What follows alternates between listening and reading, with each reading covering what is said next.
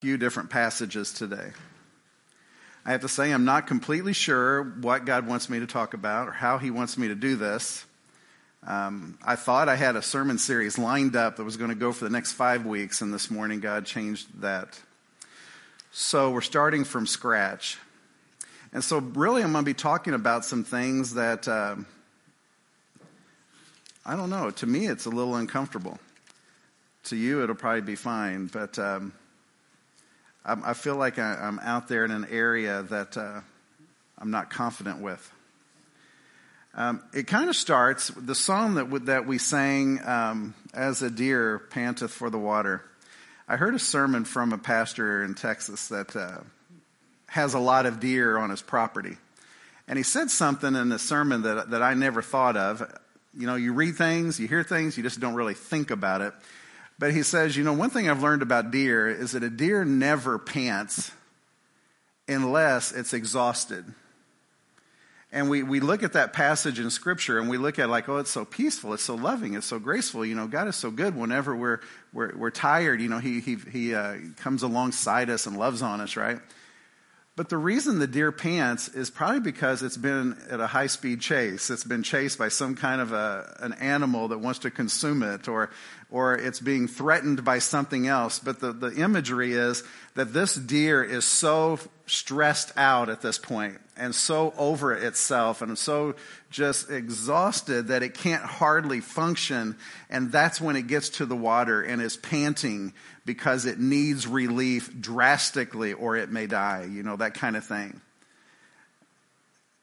And I think there's an awful lot of us like that. I think that there are an awful lot of us who are panting through life and we just see it as normal. But we don't really have a way of measuring or understanding how exhausted you may be. What's chasing you? What is it that's keeping you up at nights? What's scaring the living crud out of you? What is it that is so overwhelming that you're just having problems functioning in this world? We just don't seem to think about stuff like that because we're so inwardly focused. You know, really, I mean, the scriptures say in the last days we're going to get worse about this, but we really don't care about people. This world does not care about each other. They care about themselves. People are lovers of themselves. Everything that we're asked to do for another person is this huge burden that's going to destroy my life if I have to get you a cup of water. You know, if I have to say thank you for a gift you gave me, it's like, really? Do I have to? We are so inwardly focused and we are so selfish, and it is so ugly in this world. So with that kind of stuff floating around, I've been thinking a lot about Jesus' last days on earth and his disciples and the relationship he had with them. But the one that keeps standing out to me is Judas. I don't know why I have been so hyper-focused on Judas lately, the one who betrayed Jesus in his most vulnerable moments, when the time in his life where he was panting for God to step in and give him the strength that he needed, which God did. At that moment is when Judas was like the biggest thorn in the flesh to him. And how could a person that spent 3 years learning at the feet of Jesus, hearing the messages about love, seeing the power of his miracles, seeing all of this incredible stuff that he did, how could Judas pull the trigger and betray this one who he knew, and he just knew he was the Savior? So I want to share some verses with you. In Matthew 10, I want to look at this. It starts in verse 1. And it says that Jesus, he called his 12 disciples to him, and he gave them authority to drive out evil spirits and to heal every illness and disease. He called his 12 disciples. This internal calling comes from the Greek word kaleo, which means to basically to yell at and to get their attention and to invite them out of the clutter that they're in into a relationship.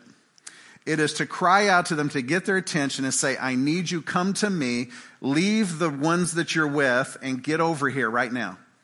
It's an invitation, but it's a calling. It's an internal calling, and it is one of great privilege. because Jesus was like the rabbi, and the rabbi is recruiting students, disciples, that he may teach and inform. It's a great honor. Anytime a rabbi calls a student, it's a huge honor.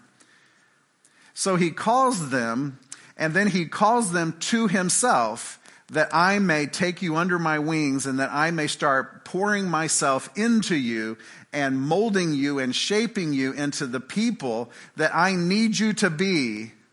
At that time, they didn't know what that meant. They didn't know what the capacity of that was, but they knew that they were being invited into this relationship, and that it would be insulting to say no. So they all agreed. And it's just, I don't know if I can even express it, how honoring it is, what an honor it is to be called into something like this.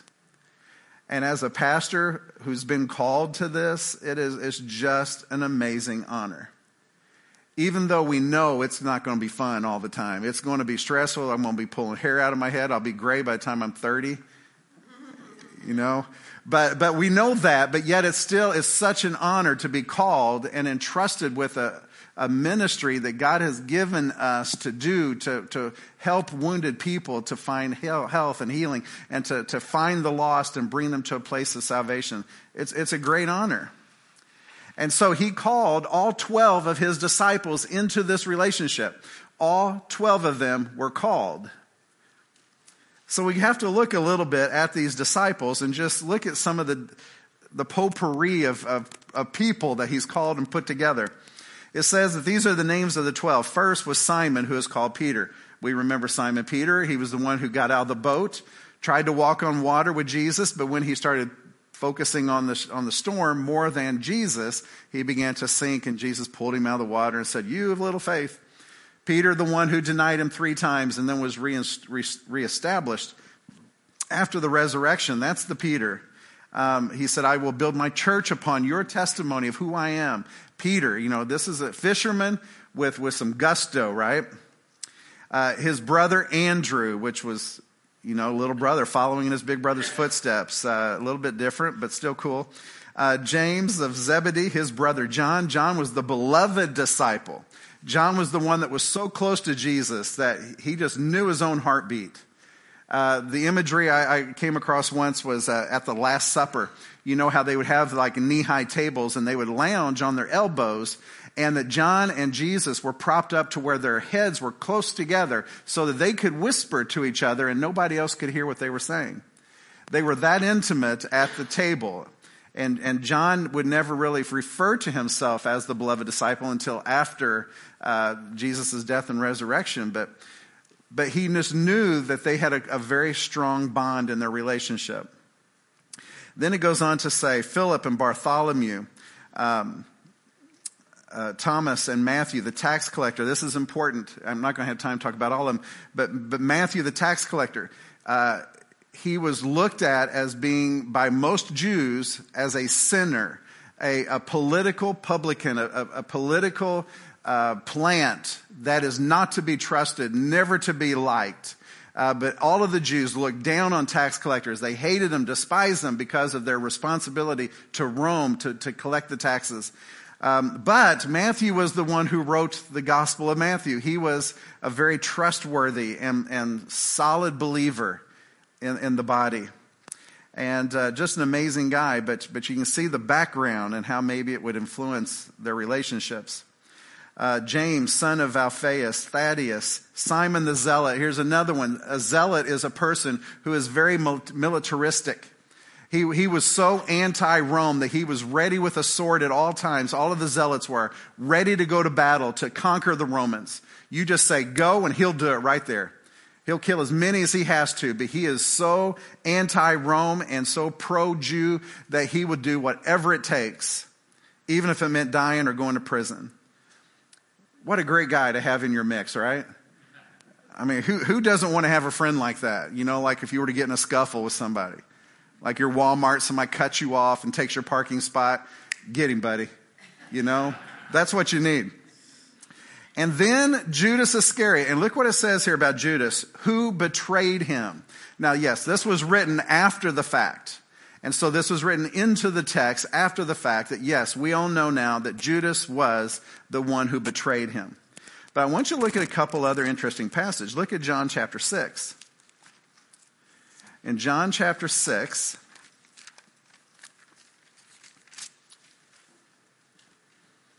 not John chapter 6. What passage was it? I just lost it. Maybe it was Matthew 6. No. Oh my goodness. I can't remember which passage it was. It's in John chapter 7. Sorry. Lord had to correct me on that one. He does that a lot lately, by the way. But John chapter 7. Nope, sorry, it's John 6. So John 6 in verse 60, all right? John 6, verse 60. Check this out.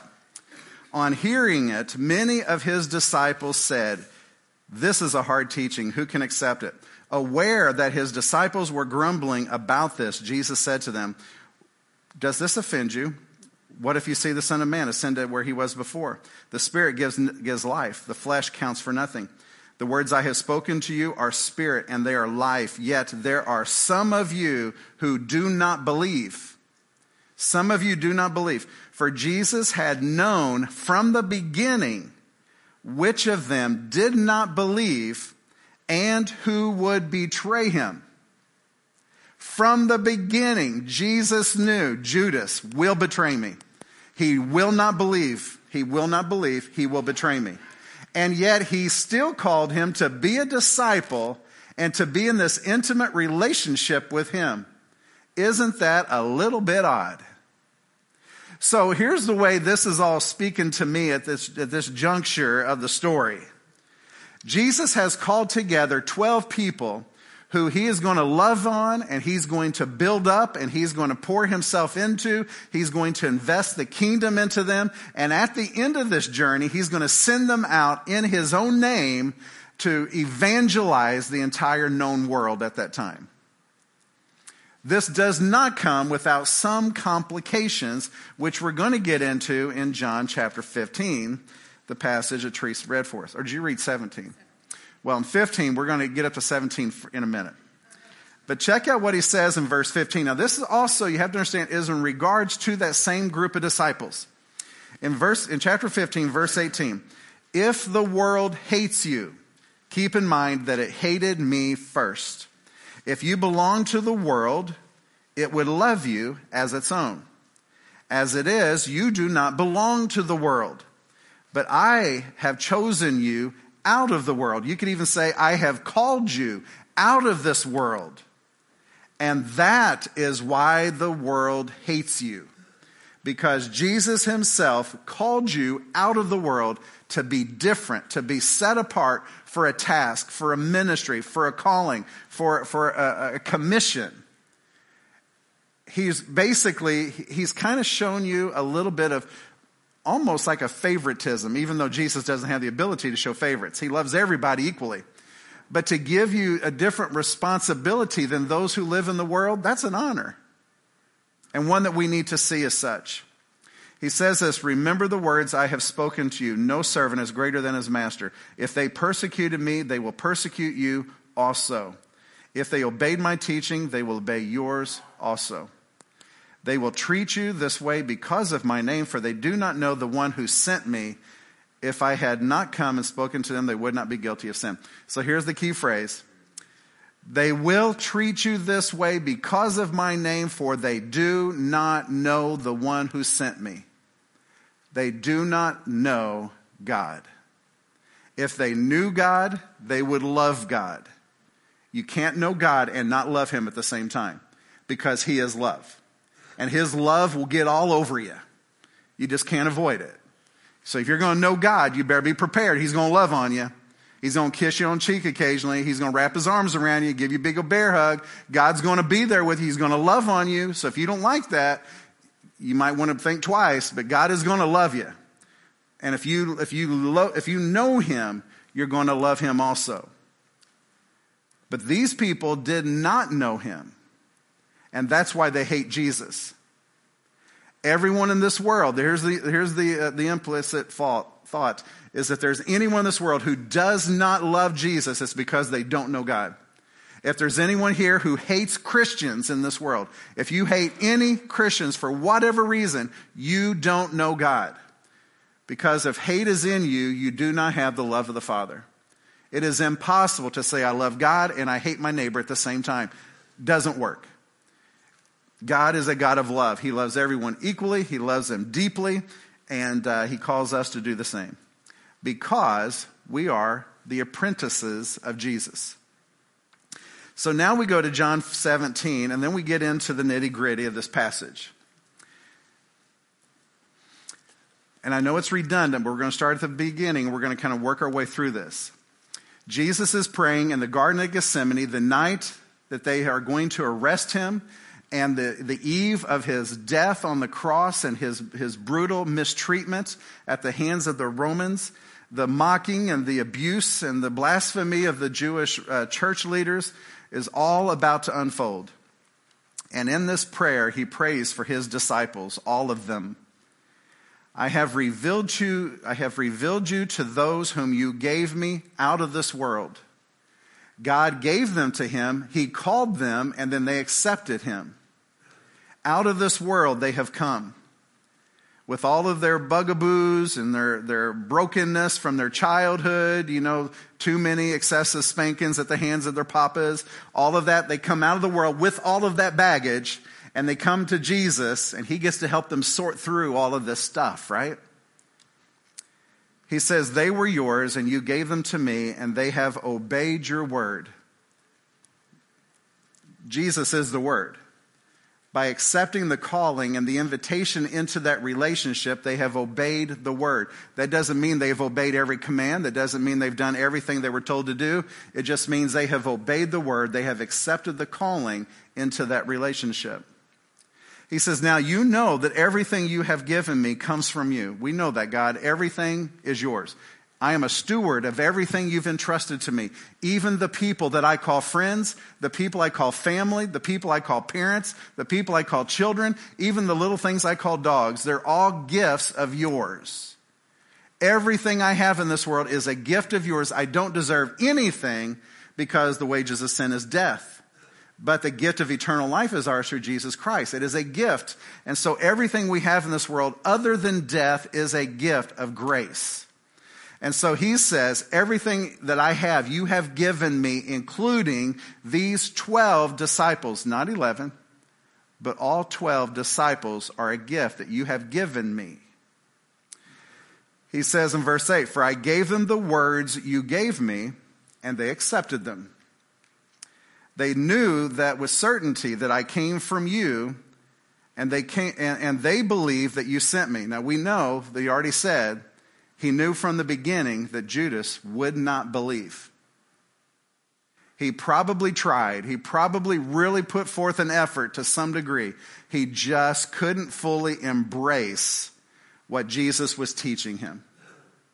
And because of that, there would always be this separation between him and Jesus. And I'll just insert this, and probably a little bit of stress between him and the other disciples who do believe. So in verse 9, this is the remedy. This is how he's going to fix the situation with all of the different nuances of their personality types and characteristics. He says, I pray for them. I am not praying for the whole world. I'm praying for those who you have given me, for they are yours. Everything I have is yours, and all that you have is mine. And glory has come to me through them, all 12 of them. He says in 11, I can help you make sense of this in a minute. He says in 11, I will remain in the world no longer, but they are still in the world, and I am coming to you, Holy Father. Now listen to what he prays for them. Protect them by the power of your name. Why in the world would Jesus need to pray a prayer of protection for his disciples? Now, we would naturally say, well, because there's a devil loose. The devil is going to do everything he can to infiltrate those disciples, to discourage them, to wear them out, to frustrate them so that they will all just abandon Jesus. But also, the devil has an ulterior motive. He wants to infiltrate one or two of them so that he can have access to Jesus. because he's already tried to access Jesus in the desert for 40 days, and Jesus said, I ain't having none of it. So the devil has to come up with another scheme. How am I going to get to Jesus? Now let me put in a side note, and I hope I don't lose my place. How many of you love it when your kids fight? Do you enjoy that? Do you really like it? I mean, when it starts out like a little verbal jeering at each other, you're ugly, you dress goofy, you need to brush your teeth, that kind of stuff. It starts off with that, but then it becomes, what, you're stupid. And no girl would ever go out with you. And man, you drive, like a fish or something. I don't know. But anyway, and so it escalates until the point where you're like, I'm going to knock your teeth out.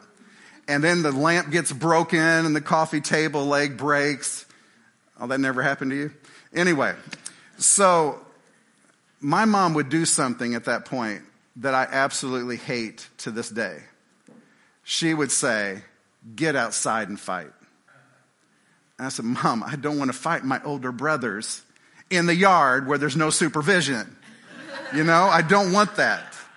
I was pretty tough when it was name calling and, jeering at each other. But no, physically, no. I was deficient. I was just scrawny as Andrew.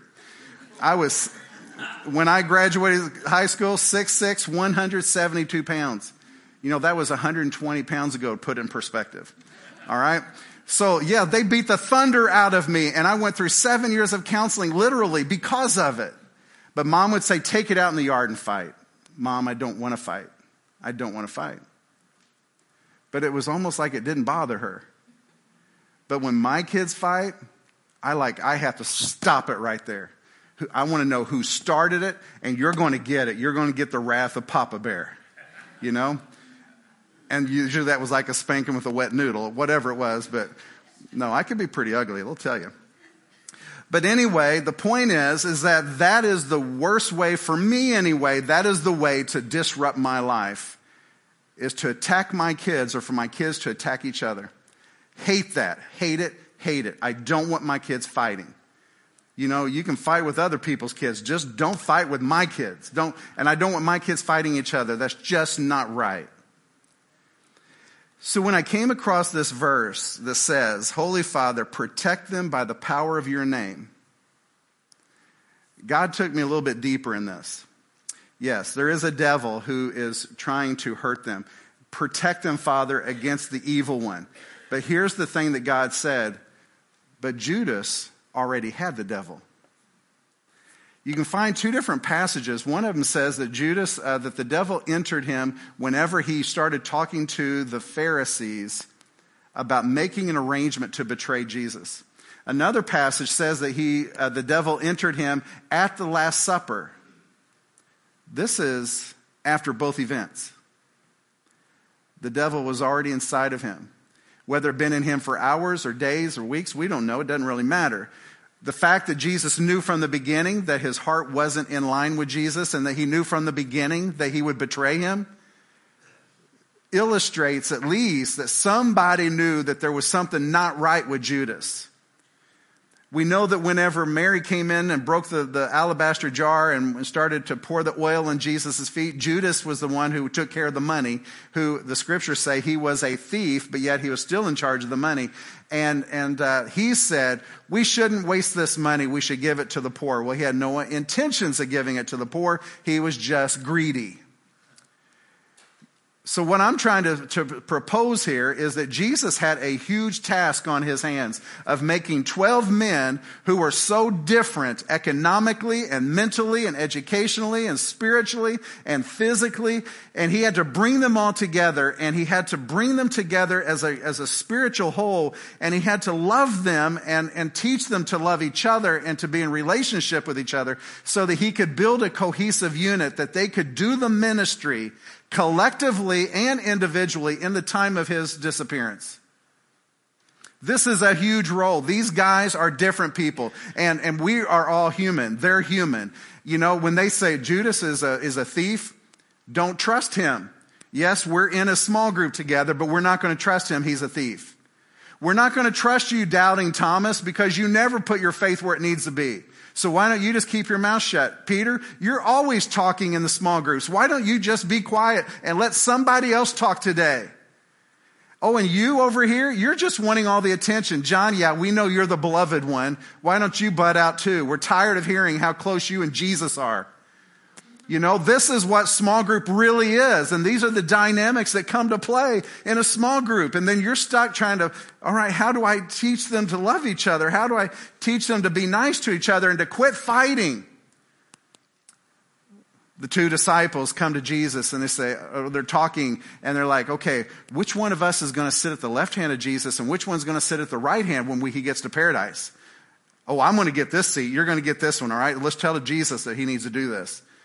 And then all the disciples are like, we're going to knock you out. You know, don't be talking like this. But this is what small group dynamics were, and this is what Jesus had to deal with. And so here he is in the garden saying, Lord, I have given them the words and they've listened to it, but I pray that you will protect them. Protect them against the evil one, yes, but Lord, protect them against each other.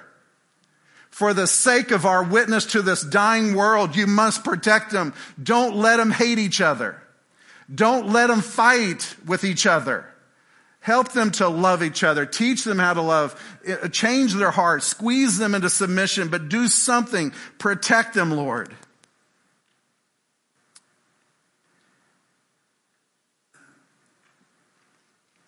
So that they may be one as you and I are one. He had to pray about this. He prayed about this all the time. He said in verse 9, I pray for them. This doesn't mean I prayed for them one time. I pray for them ongoing. It never stops. I'm constantly praying that they will get along with each other, that they will love each other, that they will support each other, and that they will work together as a team. In verse 12, while I was with them, I protected them, and I kept them safe by that name that you gave me. None has been lost except the one who was doomed to destruction, so that the scripture would be fulfilled. For the fulfilling of scripture, there's two passages in the Old Testament. I forget which ones they are off the top of my head. I had them written down on my desk. But anyway, there's two scriptures, Old Testament, that refer to Jesus being betrayed by one that was very close to him, raising his heel against his master. This was prophesied that one of the disciples would betray him. Jesus knew this, and he picked him anyway, in order to fulfill scriptures, but also just to show that even when your heart is so far from God that you could care nothing about him, he's still going to give you a chance. He's still going to invite you into the relationship because he's given you the free will to choose. Do you want him or not? Regardless of how much you hate God or hate the church or hate Christian people, as much as you are selfish and really don't want to help anybody in this world, he still gives you an opportunity to help. He still gives you a chance to be in relationship with him. That just blows my mind. Why would anybody do that? That would be like us saying, okay, we need new church members. Let's go to the most vile bar or strip joint in this area and let's recruit people. We'll start with a bouncer because we need security here. You know, we'll get the ones that sing when they're drunk. We'll bring them in because we need more in the choir. You know, let's get them here. And we know that they hate church. They hate Christians. But let's get them here anyway. Let's pay them to be here. Right? And we should, simply because the gospel is for everybody. The gospel is for everyone. He says to the Father, I'm coming to you now, but I say these things while I'm still in the world, so that they may have the full measure of my joy within them. I've given them your word, and the world has hated them, for they are not of the world any more than I am. My prayer is not that you take them out of the world, but that you protect them from the evil one. They are not of this world, even as I am not of this world, so sanctify them by the truth. Your word is truth. And as you sent me into the world, I have sent them. For them I sanctify myself, that they too may be truly sanctified. It's amazing stuff. One of the hard things as a pastor, And there's a lot of hard things about being a pastor. Not the fact that we only work one day a week, but that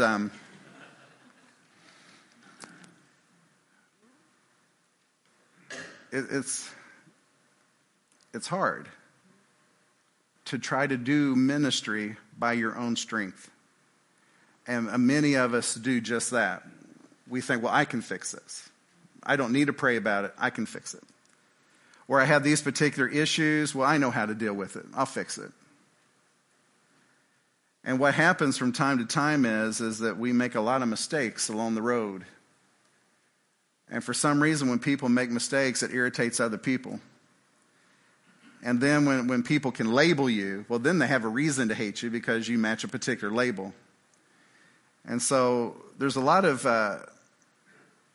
hypocrisy in the church, but there's also a lot of judgmental behavior in the church. And understand, when I say judgmental, I don't mean it like most people do, because in the Bible it says we are to judge one another. That's a responsibility. We judge each other, but we don't do it by passing a sentence on them and a discipline. Discipline and sentencing is up to God. We judge, which means we are fruit inspectors. In other words, we are in relationship with each other. And I look at Wayne. I say, Wayne, I don't know if you should use this language. And he says, you're right, I shouldn't. I repent of that. And Darren, you should be, you should work a little bit harder at doing this. And I'm like, you're right, we should. I should be doing that. And so we're inspecting each other's fruit, and we're judging our acts as believers, and we're holding each other accountable. That's the loving way of doing ministry. But what happens a lot of time is we become judgmental, and then we pass a sentence and we say, oh, well, because you won't come to church but once a month, I don't want anything to do with you. Or because you called me a name at the last meeting we were at I cut you off. I don't want anything to do with you. That's not what we're looking for here.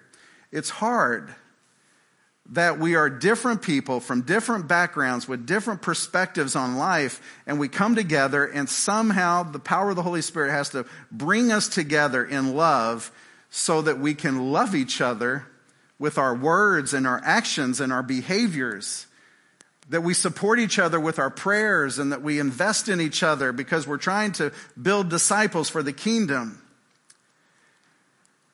And so I've noticed that there's a difference in this world between persecution. Persecution comes from the devil.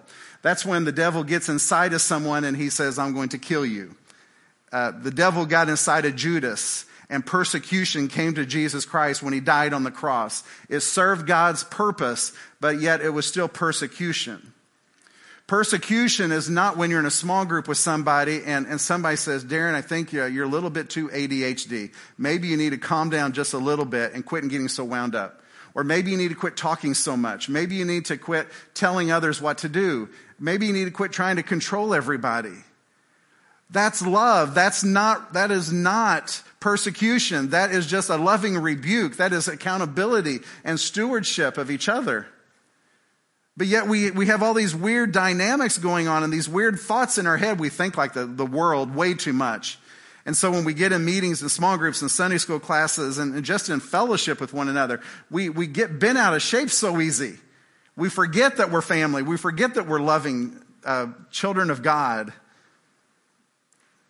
And so here's the whole premise. Understand that we are all different. That we're all different. We all come from backgrounds that are just ridiculous in comparison to each other. But yet God still called us together, and it is an honor that He called us together to be a church family. It is such an honor and a privilege. So He brings us together, and He says, now, let me teach you how to love each other. We can't teach ourselves by ourselves how to love each other. We just can't. We have to understand how bad Jesus loves us, that He would die for us. And once we start with that and get a grasp on that, how much value Jesus put in us, He saw in us, that He would die for us. Once we understand that, then maybe we can love ourselves. And once we love ourselves, then we can start loving other people, because He loved everybody equally. Jesus died for you just like He died for me. He loved you just the same as He did me. God made arrangements for your sin just like He made arrangements for my sin through His Son, because of the value He placed on us. Every one of us has value in God's eyes. Every one of us is loved by Jesus. That's why he died for us. So why is it so hard for us to love each other? Why is it so hard? But yet there's always a Judas, and it doesn't matter. Even if we knew that there was somebody here who was going to betray us, it doesn't matter. We love them anyway. Even if there was somebody who doubted everything that we're teaching, everything we believe, it doesn't matter. We love them anyway. Even if there's people that don't do their fair share around here, we love them anyway. And then when that happens, it is really cool. Ministry is amazing. And then the pastor can sit back and say, God, you are good, man. You are good. But what usually happens is I'm sitting at the desk saying, Lord, you are so bad. You are so bad that you would give me this mess. And then God says, well, you're the ringleader. You're the head mess, right? We're all wounded, we're all broken, but we're all loved by God. And that's why I love Easter, because it's like a recalibration of our spiritual lives and our spiritual relationships. So I look forward to an amazing month of Easter, just celebrating what Christ has done for us and forgetting all the stuff behind, focusing on ahead, and just enjoying this church family that God has called us together. Because we don't deserve any of you. I don't deserve any of you. You don't deserve me. It's all by grace.